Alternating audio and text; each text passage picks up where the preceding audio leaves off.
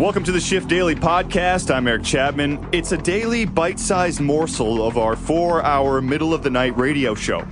Make sure you subscribe, rate, and review the show, and share with anyone you like. Get it on Apple Podcasts, Google Podcasts, Spotify, and CuriousCast.ca. The Shift Daily Podcast starts right meow. Let's talk to Greg Fish about worlds of weird sciencey stuff. Hey, Greg. How's it going? Good. What was your first car? It was a Ford Taurus. It was maroon red, I want to say, or thereabouts. Yeah. Oh, did you have it for a long time? Did you fall in love with it? I had it for 5 years. Mm-hmm. I mean, it was a decent car. Mm-hmm. It was comfortable. It got me to where I needed to go. Yeah. And I parted with it, and honestly, it was fine. It was just it was its time to go. Yeah, it started breaking down. Yeah, you don't sound like you were that happy with it. It wasn't a real love connection there. No, I mean it was a Ford, and you know what Ford stands for. Don't you dare! Found on road dead? Fix or repair daily. Daily. Okay, whichever one. It's not very good for Ford. Wow. Okay, I know how where Greg Fish stands on his Fords. I like that. That's funny. Okay, but let's get into this. I like this conversation. Greg, what's your ideal AI robot takeover of the world? What would you prefer? Oh, that's kind of like asking what's your favorite poison, or what method of falling out of a plane do you prefer? Here's the thing. There's got to be a more peaceful one, maybe quicker or something. Not too violent. I don't know. You know what? Technically, here's the thing. Yeah. I would say it's the one that we have now. Okay, see, Matt said this, and I figured he had something on his. So you think this is already happening or has happened? I think it's already happened, but we haven't really been paying attention because. Yeah. And here's the thing. Hit me. We're always expecting the robot apocalypse to be like, it's an actual literal robot apocalypse, and right. We're gonna have these nuclear weapons going off, and Skynet's gonna Skynet's gonna enslave humanity. No, I don't think that's really gonna happen. And then there's people who are more into sci-fi than the actual science and engineering, who think we're going to have this super intelligent robot that's just going to take everything over because it wants to, or it's going to try and trick us and enslave us. But that's probably not going to happen either, because why does a machine care to even enslave us? They right. only need us as far as if they want resources that we actually have and don't want to give up. So what's really happening is this. So everyone talks about, where did all the manufacturing jobs go? Where did all the entry-level jobs go? What happened to all of that? Why are people being, fired by robots in warehouses? What's going on? And it's machines. That's what's going on. The machines have taken over. Yeah. Pretty much everything that is happening in the modern world is ran by machines. Well, stock markets. And as a lazy person, I like the warehouse stuff and the robots moving the heavy stuff. I'm into this. But yes, back to the stock markets, everything. You're right. It's happening. Yeah, it's all ran by machines. And we've enabled it to happen, and this was the plan all along. This is not the weird thing about this is this is not supposed to be sinister. That was the plan from the beginning. When people were sitting around from the beginning of the 20th century looking at automation and what automation can do and kind of pushing the science and engineering towards it, they were essentially thinking that, we're going to replace a lot of human labor with robots, and then humans can just kind of go and do whatever. Right. And instead, what happened is we achieved that end goal, we're very close to achieving that end goal, where robots are essentially taking over the vast majority of routine, predictable, grinding labor. Yeah. And instead, people are being given make jobs just to keep them busy, or they're essentially being used in the same way as machines to do the jobs that machines either can do, or it's too expensive to have machines do right now because the economies of scale aren't there. So we are essentially being dictated by the machines that are trying to take over our jobs, because the plan was always for them to take over our jobs, and the people who are in charge, who should be saying, what are we going to have people do? What's the next thing we're going to have people do? The best thing they've come up with is, well, throw some fake work at them, have them follow social media trends and have them write TPS reports and leave them at my desk at 9 a.m. That's interesting because I want to call that fake work, but you're calling it, this isn't real work. This is just stuff made up to make you look like you're doing something. Yeah, because here's the thing. Machines can automate it. I have actually worked in a place where people have come to us and said, hey, could we automate this? And the answer was, we can. But think really, really, really hard about what it is that you do around here and what happens when we automate this particular task that you asked us to automate. Right. And then people would look at us with wide eyes and back off right away. Right. Wow. This is the thing. Like I feel like I should remind just in case that, I'm an evil programmer. I do this stuff all the time. I've automated tons of jobs. One of my first contracts, there was an accounting department that went from 7 or 8 people to 2, just because of all the automation that was added. See, and I'm not against that. See, I'm of a different mind of this, Greg. I'm 100% for automation. The less work for us, the better, because I believe that this will free us up to do what we love to do. Say you were a data entry dude. And that obviously can be automated. So you lose your job. Okay, that's tough. It's an adjustment, but that gives you an opportunity to maybe go back to school, maybe learn woodworking, get into something else that you love. So I look at this as a good thing. And I would be right there with you. Conceptually speaking, I completely agree with you, and that is exactly how we should be approaching this. Right. The problem is that today's politicians don't understand that or care about that, which is really kind of the big problem that we're facing. So back in the 19th century, people used to have workhouses for the poor, because the general idea at the time, and actually the idea still remains in the Anglophone world, that work is important, that work is the only way you can be a contributing member to society. But when we're talking about work, we're talking about, 40 hours a week in the office or on the factory floor job. Right. That is work. That is being a contributing member of society. Yeah. Going off to school, learning woodworking, becoming an artist, unless you have your own successful business. Right. That is not work. That is not a contribution to society, which is ridiculous because it absolutely is. Absolutely. Art is a contribution to society. Science is a contribution to society. Education is a contribution to society.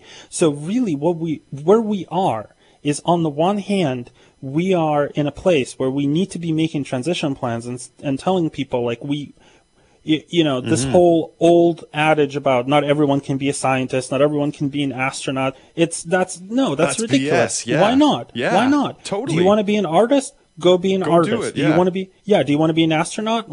Let's try and figure out what skills you need. Well, you want to be a scientist? What do you want to research? It's like that's what we need. It's kind of like that live to work, not work to live, or however that saying goes. Is that sort of plays in here?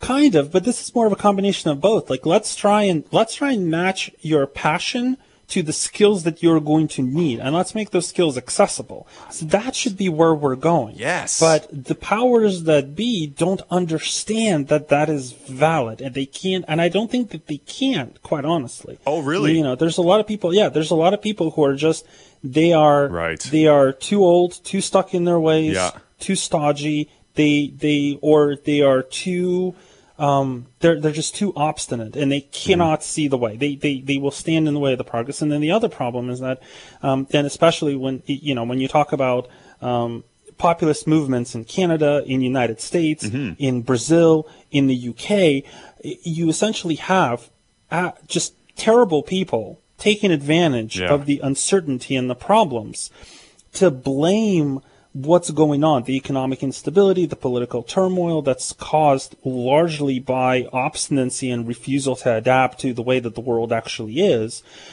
They are using that to essentially scapegoat and declare war against people that they hate, because that's all that they really care about. That's all they do. And, we're supposed to pretend that, these are just people whose way of life is changing and they don't know what to do with themselves, and we just need to give them No, these are just bad people who hate everybody, and this is their excuse to do what they want to do. Thank you. Greg, let's not pretend that that's not what's going on. I always think like this in my head. head, but I never say it out loud because people think I'm crazy, because I talk to a lot of people that think I'm crazy. So I'm glad that you're sharing the thought that I've always had, because I think you're 100% right. And it's probably going to take, to your point, like at least a generation before we're going to be able to have the people in power that will think this way. Well, that doesn't necessarily have to be the case. Okay. It all really has to do with the fact that, we still have the power to vote. We still have the power to research politicians. And then here's the other thing. Politicians love going around and saying, oh, politicians are useless. Government is useless. Government is terrible. Government is awful. Yeah. And, if it's that awful, why do you want to be there? If it's for, scoundrels and sociopaths and corrupt bastards, why are you so interested in getting into that point? Right. Let's have people who aspire, who have political aspirations, who are probably, maybe a little bit more politically correct than I am, and, and have a better mute button, and better skills can rise up and say, well, I want to be a candidate because this is what I see. So you have to have either candidates who grew up with this technology and understand where this is going, or people who just get it and can demonstrate that they just get it. And voters who are looking at it, who are looking at the situation and saying, well, you know what, I don't want to make random reports for a living. I want to be a scientist. I want to research this. I want to work with my hands. How can all of this happen? Who out there has a plan that makes sense to make this happen? It's really, we need to get back to this level of participation, because there's a disconnect here that is really fomented today by, we almost have gerontocracies out there. What's that? And gerontocracy is basically rule by the oldest. Okay. Yep. So we have people in power who are completely out of it, and that's a sign that maybe they should leave and either have their colleagues who understand that the baton has to be passed to the next generation, or have the next generation in. And we have to participate in that process. It's not going to happen all of its own. We have to make our voices heard. And of course, when I say we have to make our voices heard, I'm talking about voting. Let's talk about these issues. Let's use social media and talk about these issues. Yeah. Let's go vote about these issues. Mm-hmm. Let's, volunteer for the candidates who we are very passionate about, and know that these are the plans. It has to be a participatory thing. These are big systemic changes, but we can also all participate in making these things better. Who knew that the AI takeover all just involves voting and getting the right people in power? Greg, this was an awesome chat, man. Seriously, this is one of my favorite ones we've ever had. Thank you very much, as always, for your time, brother. Oh, always a pleasure. Yeah, that was awesome. Cool. Greg Fish from worldofweirdthings.com. Check him out. That article's up on there, and I love that. Let's get back to what we love to do and make that what we do, whether if it's our career or not. Oh, can you imagine? This is the Shift Daily Podcast. I'm going to get to a few texts here, though. I'm getting corrected, and this person is correct. He, she, they, whoever this is. Random Albertan. Wayne's World car was an AMC Pacer, not a Gremlin. You are correct. I believe it was a 76. I had a 1974 Dodge Dart Swinger Special. I pulled the motor out, put a 426 Hemi into it. Roadhammer, boom. That's moving. We got some Ford acronyms here. A friend of mine who also actually had a 72 Nova, he had a 454 drag. He put nitrous in it, and he'd do the $100 bill thing where he'd put $100 on the dash. Say, if you can take that you can get that $100, it's yours. And then he'd just drop it to the floor and kick the turbo in, and there was no moving. You're just glued to the seat, trying to get that $100, but you can't do it. I got some other ones from Mark for Ford. Effed old rebuilt Dodge. I like that. I like these too. Dwayne, you got it going on with these. Okay, Ford, fix or repair daily. Dodge, drops oil, drips grease everywhere. This Jeep one is right on point. Just empty every pocket. Amen. Those things will, not only guzzle gas, but everything else you have, your soul. And Chevrolet, this one is brilliant. Okay, here we go. Constantly having every vehicle recalled over lousy engineering techniques. Dwayne, man, you hit it. That is so dope. No, that's good. I like that. Good. Yeah. And then one more here from Dave at 877-399-9898. Of course, talking about Vincent Van Gogh.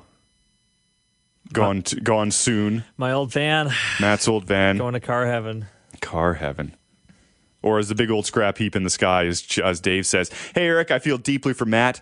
I just sent my best buddy 1990 Ford F-150 Extended Cab XL to the big scrap heap in the sky.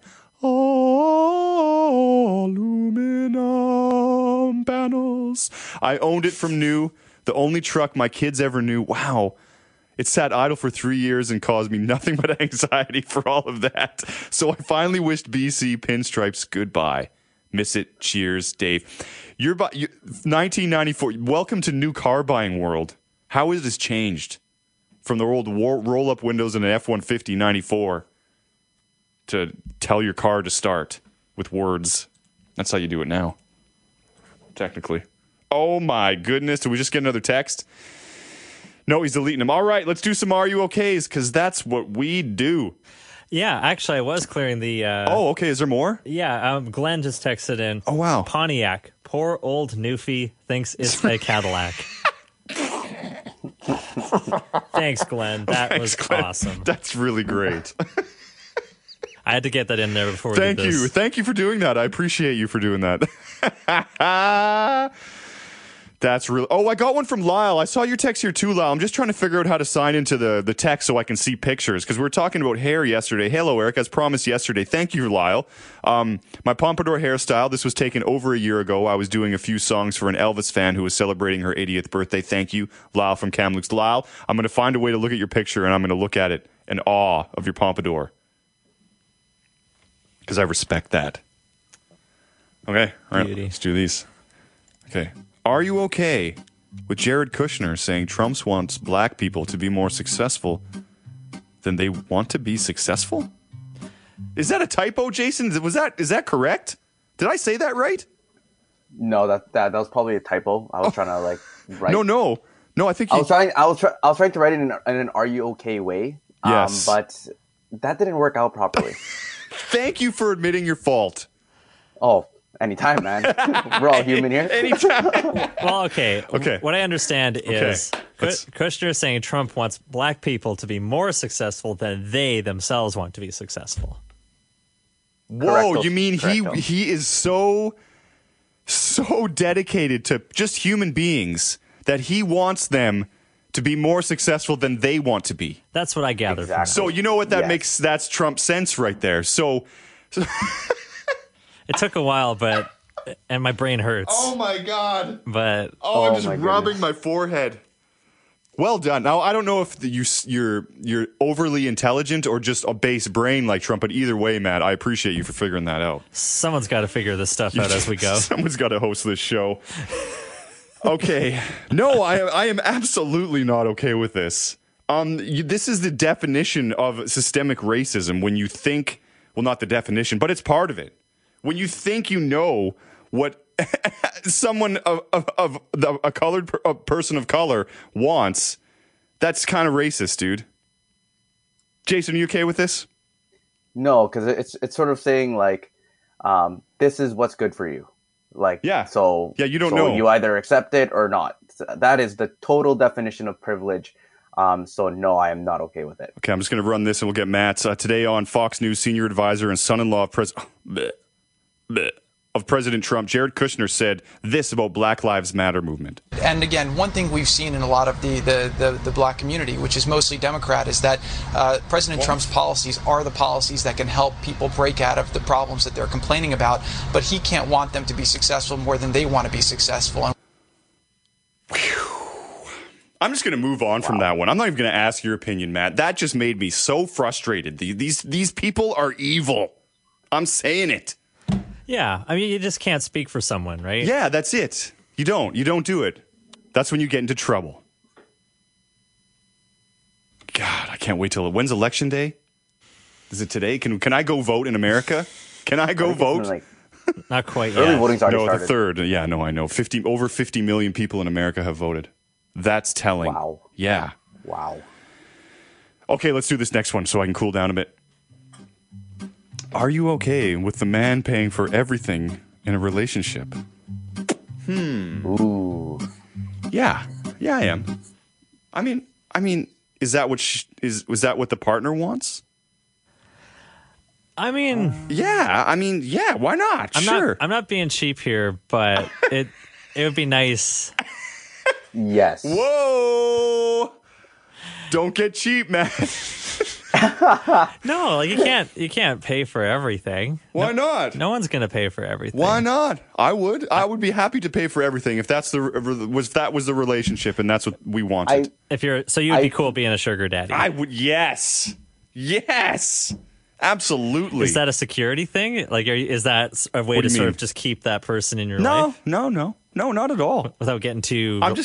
Now, why does it have to be a sugar daddy if I'm just love that person, want to give them all that I have? Can't that be just it?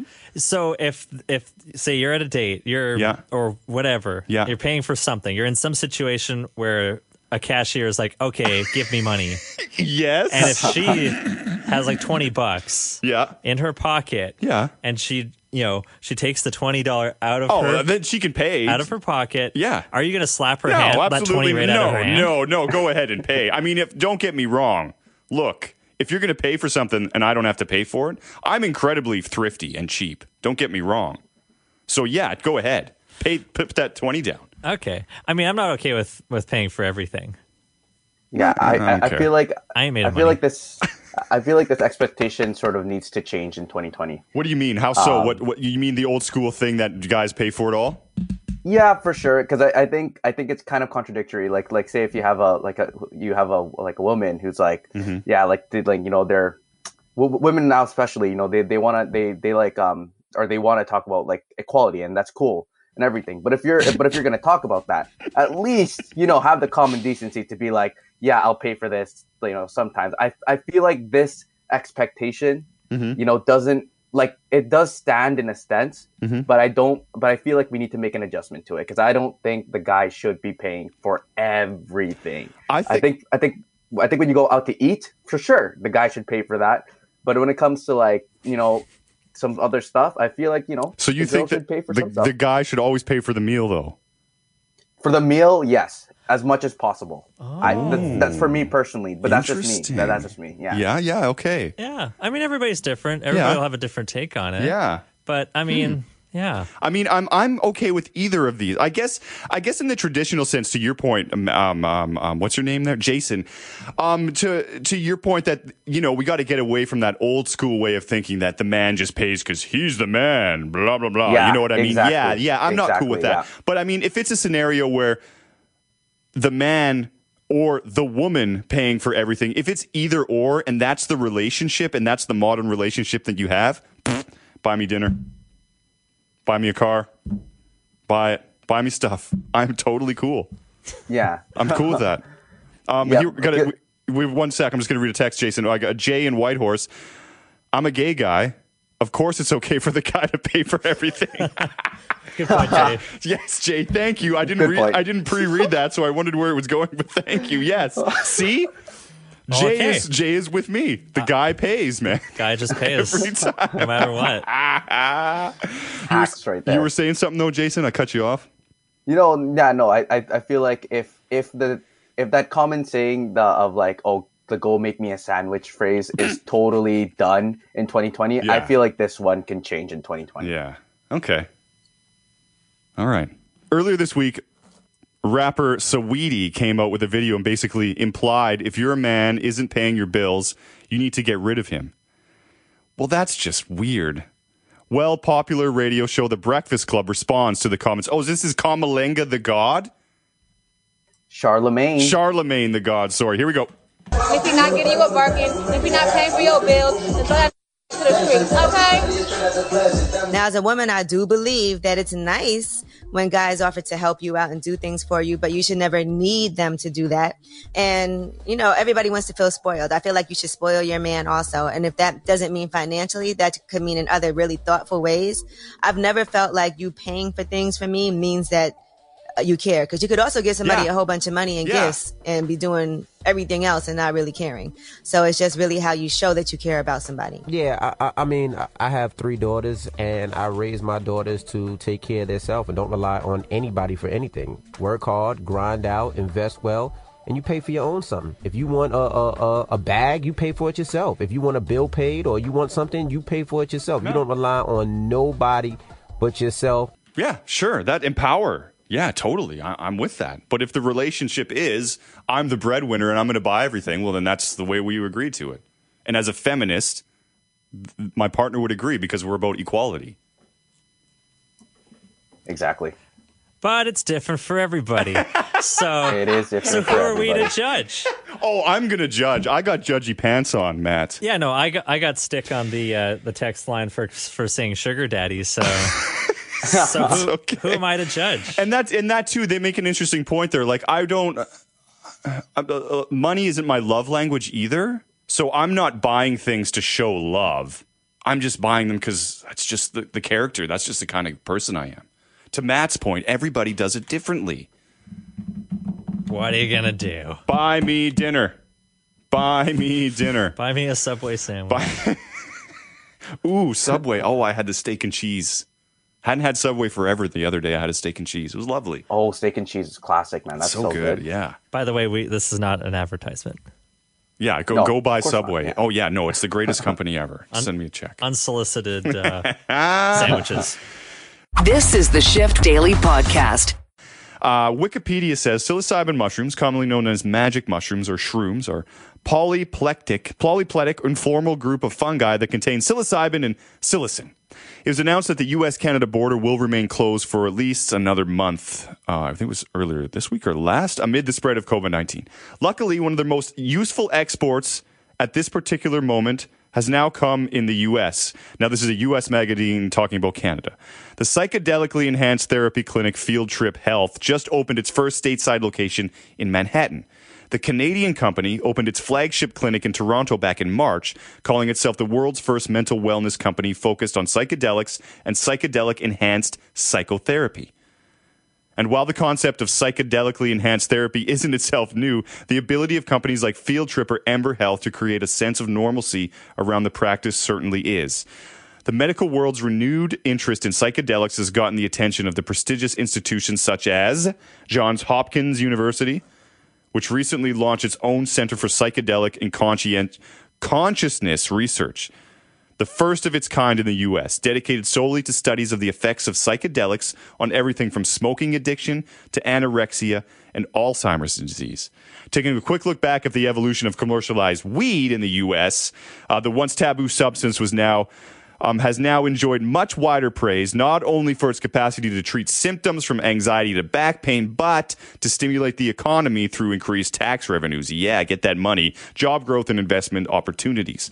Information about individual dosage and intended effects are now clear and available for the user, which has gone a long way in destigmatizing the substance for reluctant users. Which is all part of this, because all this, the mental health thing, it's so stigmatized in every way, and even the treatments. And back in August in Canada, there was a landmark decision. 4 Canadians were approved to grow their own mushrooms.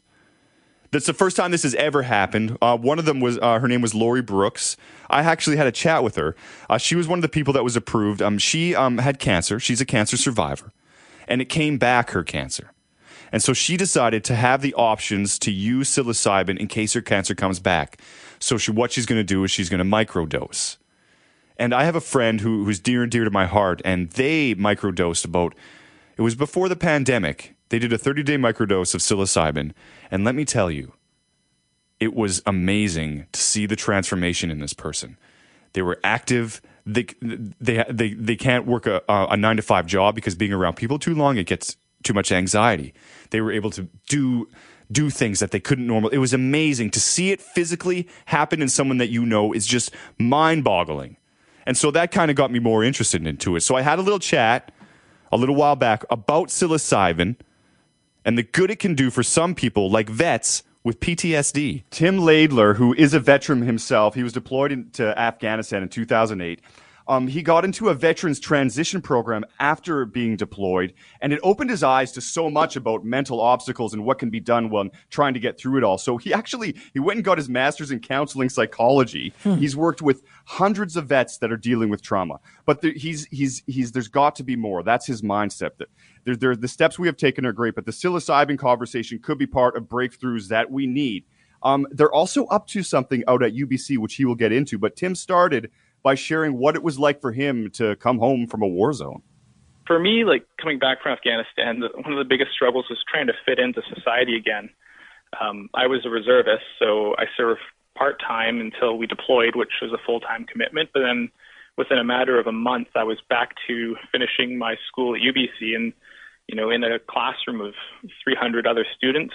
And, a month earlier, I was driving through Kandahar on convoys and, being exposed to the turmoils of the life in Afghanistan for a lot of people. And, we had the risk of suicide bombers and roadside bombs that were a daily threat for us driving on the convoys.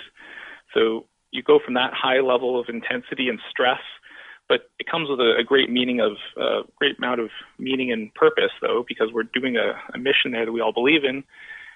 Back to trying to make sense and make meaning in life as a civilian again in a college class. It's such a big change that for me, I just started to lose interest in the daily life and lose interest in my school, and nothing seemed to be as fulfilling as the military service was.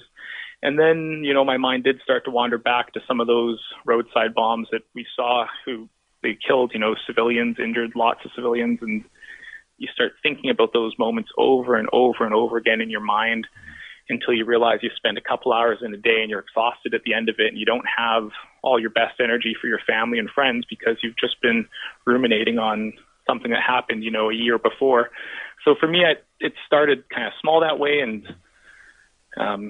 it definitely, looking back on almost a year and a half after my tour, I don't have many memories from that year because I was just so caught up in my own thoughts and reliving things that it's sort of a bit of a loss because you think, it was an entire summer in Vancouver where it's beautiful, but I was stuck daydreaming about something that had happened to me in the year prior.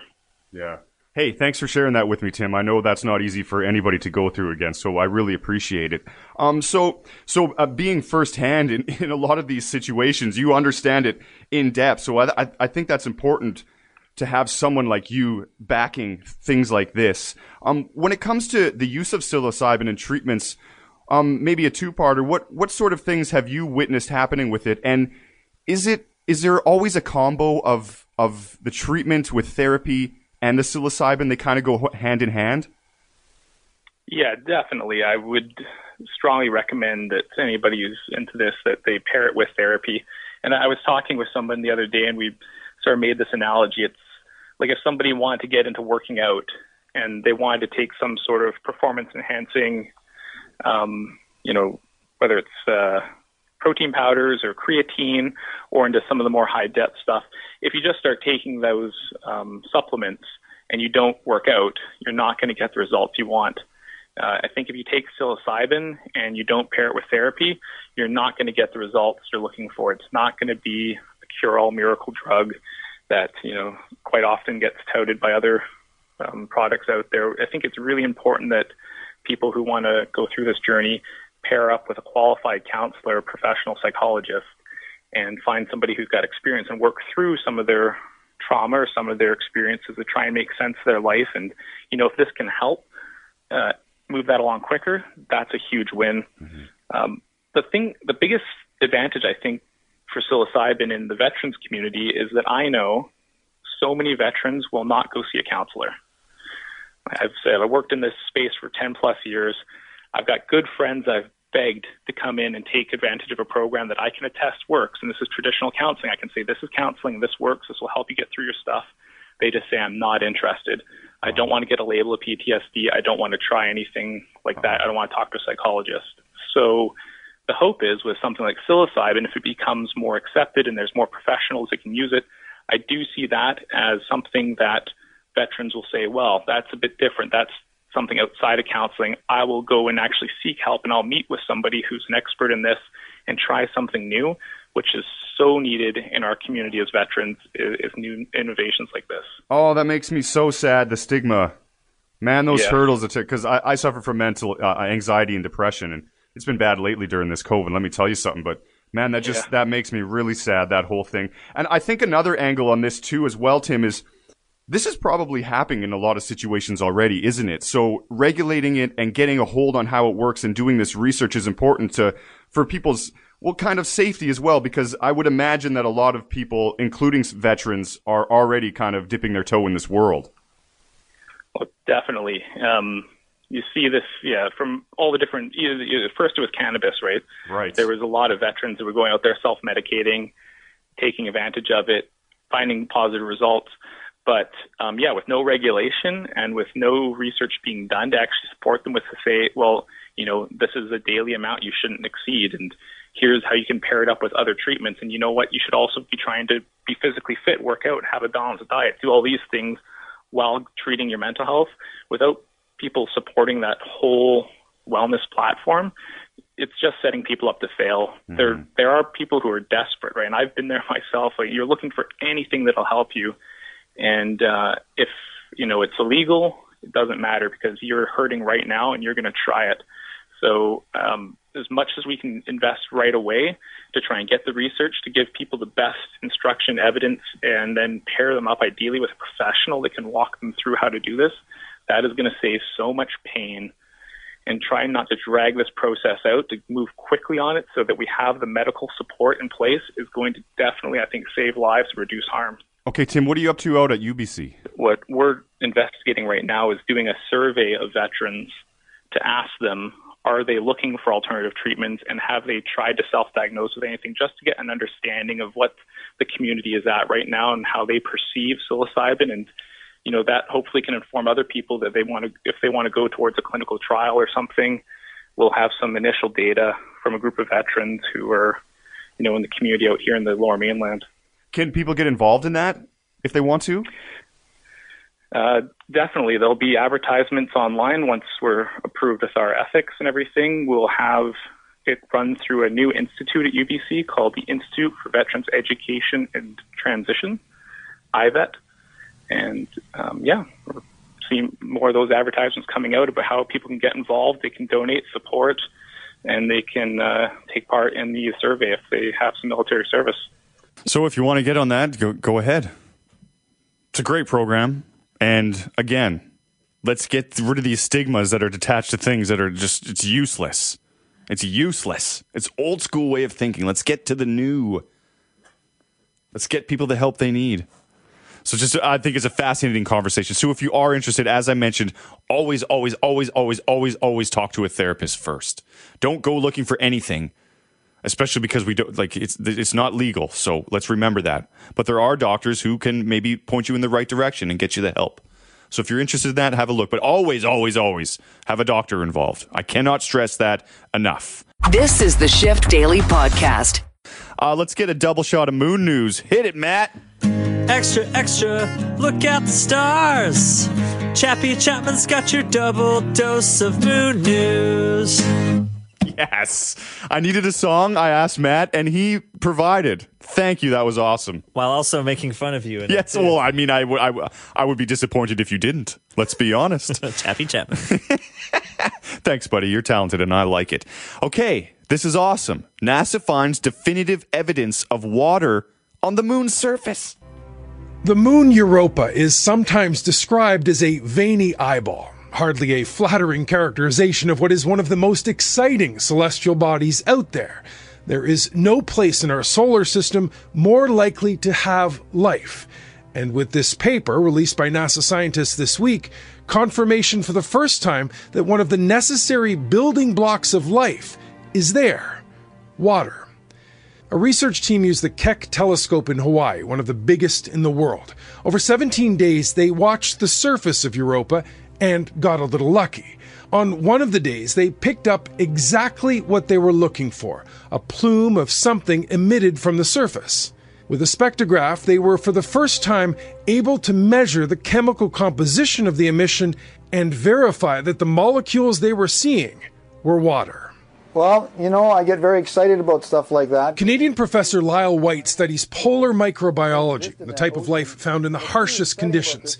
He says the plumes are water vapor. That means there's likely liquid water and the potential for microorganisms. On Earth, even at the coldest temperatures with barely any oxygen, life can be found. This is the type of microbial community that we think could exist in a place like the subsurface ocean of Europa. Now, NASA's spacecraft, the Europa Clipper, is planned for around 2025. It's supposed to do about 45 flybys of the moon. Its instruments will be able to look through the icy surface, but NASA's also looking at one day flying through one of the water plumes to sample exactly what's in them. Or as one excited scientist put it, to almost taste it. Mike Armstrong, Global News, Montreal. Now, this is Europa, the moon of Jupiter, one of 79 moons of Jupiter, by the way. What does moon water taste like, though? Like, that's kind of creepy.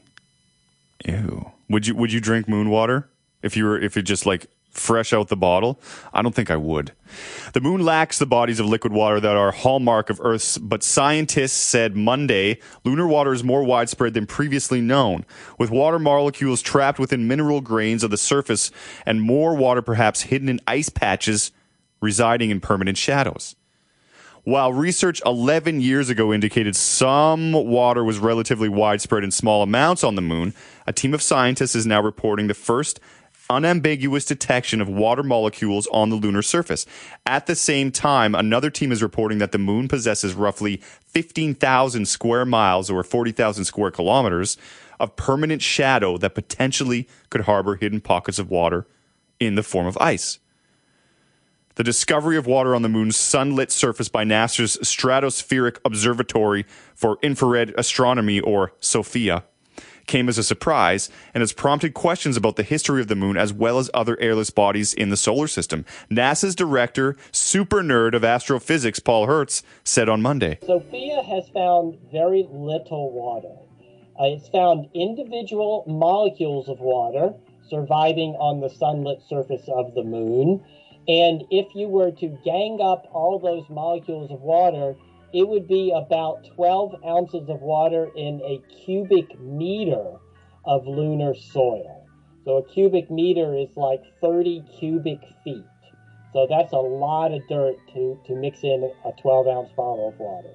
So it's much drier than the driest desert on the Earth. Scientifically, it's interesting because we weren't expecting water. We weren't guessing that water could survive in the sunlit part of the moon.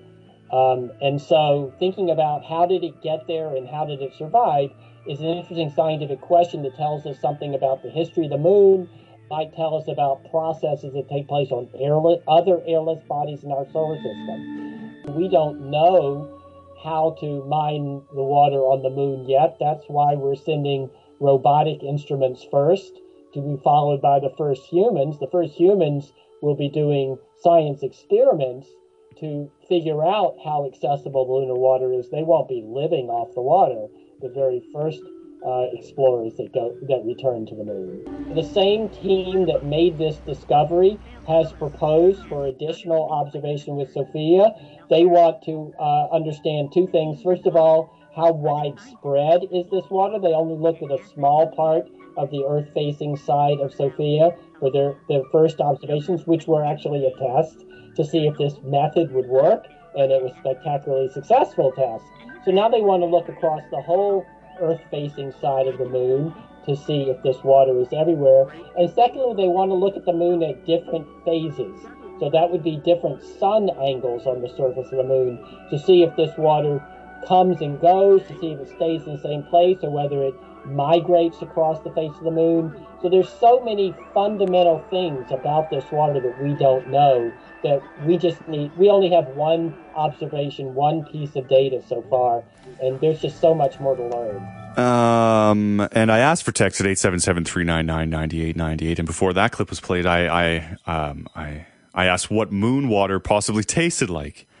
And then I got a text saying moon water probably tastes like water. Look, I don't need your sarcasm, okay? Thank you.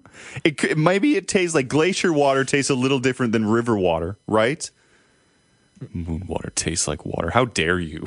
Maybe it tastes like cheese. I don't know. God, that would be great if it did. I would drink that water all day.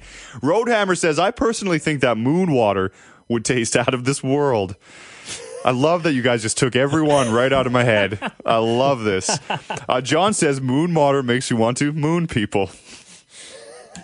Imagine that if you drink moon water and all of them, you just pants her off and you're mooning people instantly. It's like a visceral reaction. And then Trucker, open the floodgates here, Eric. Sorry, man, I know. Trucker Dan says if the water of Europa is deemed potable, it would be interesting in tasting it.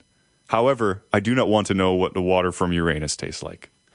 Hi-oh! All right. I love it. Okay, and I said it's a double shot of moon news, so we're going to get this second shot here. NASA supports Nokia to deploy cellular network on the moon.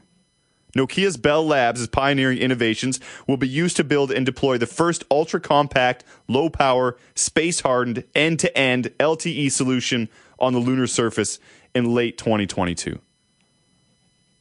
Why are you putting cell phones? There's no one there with a cell phone. Why are you putting cell phone tower 4G up there? So you can check your email. I don't know. But there's no one there checking it. See, that tells me there will be that there's a secret moon base. There will be. There is people on the secret moon base in one of the craters. Why do asteroids only land in craters? If you're thinking about that, we have to talk because something's wrong with both of us. Thank you for listening to the Shift Daily podcast. Tune into the show online or on the radio.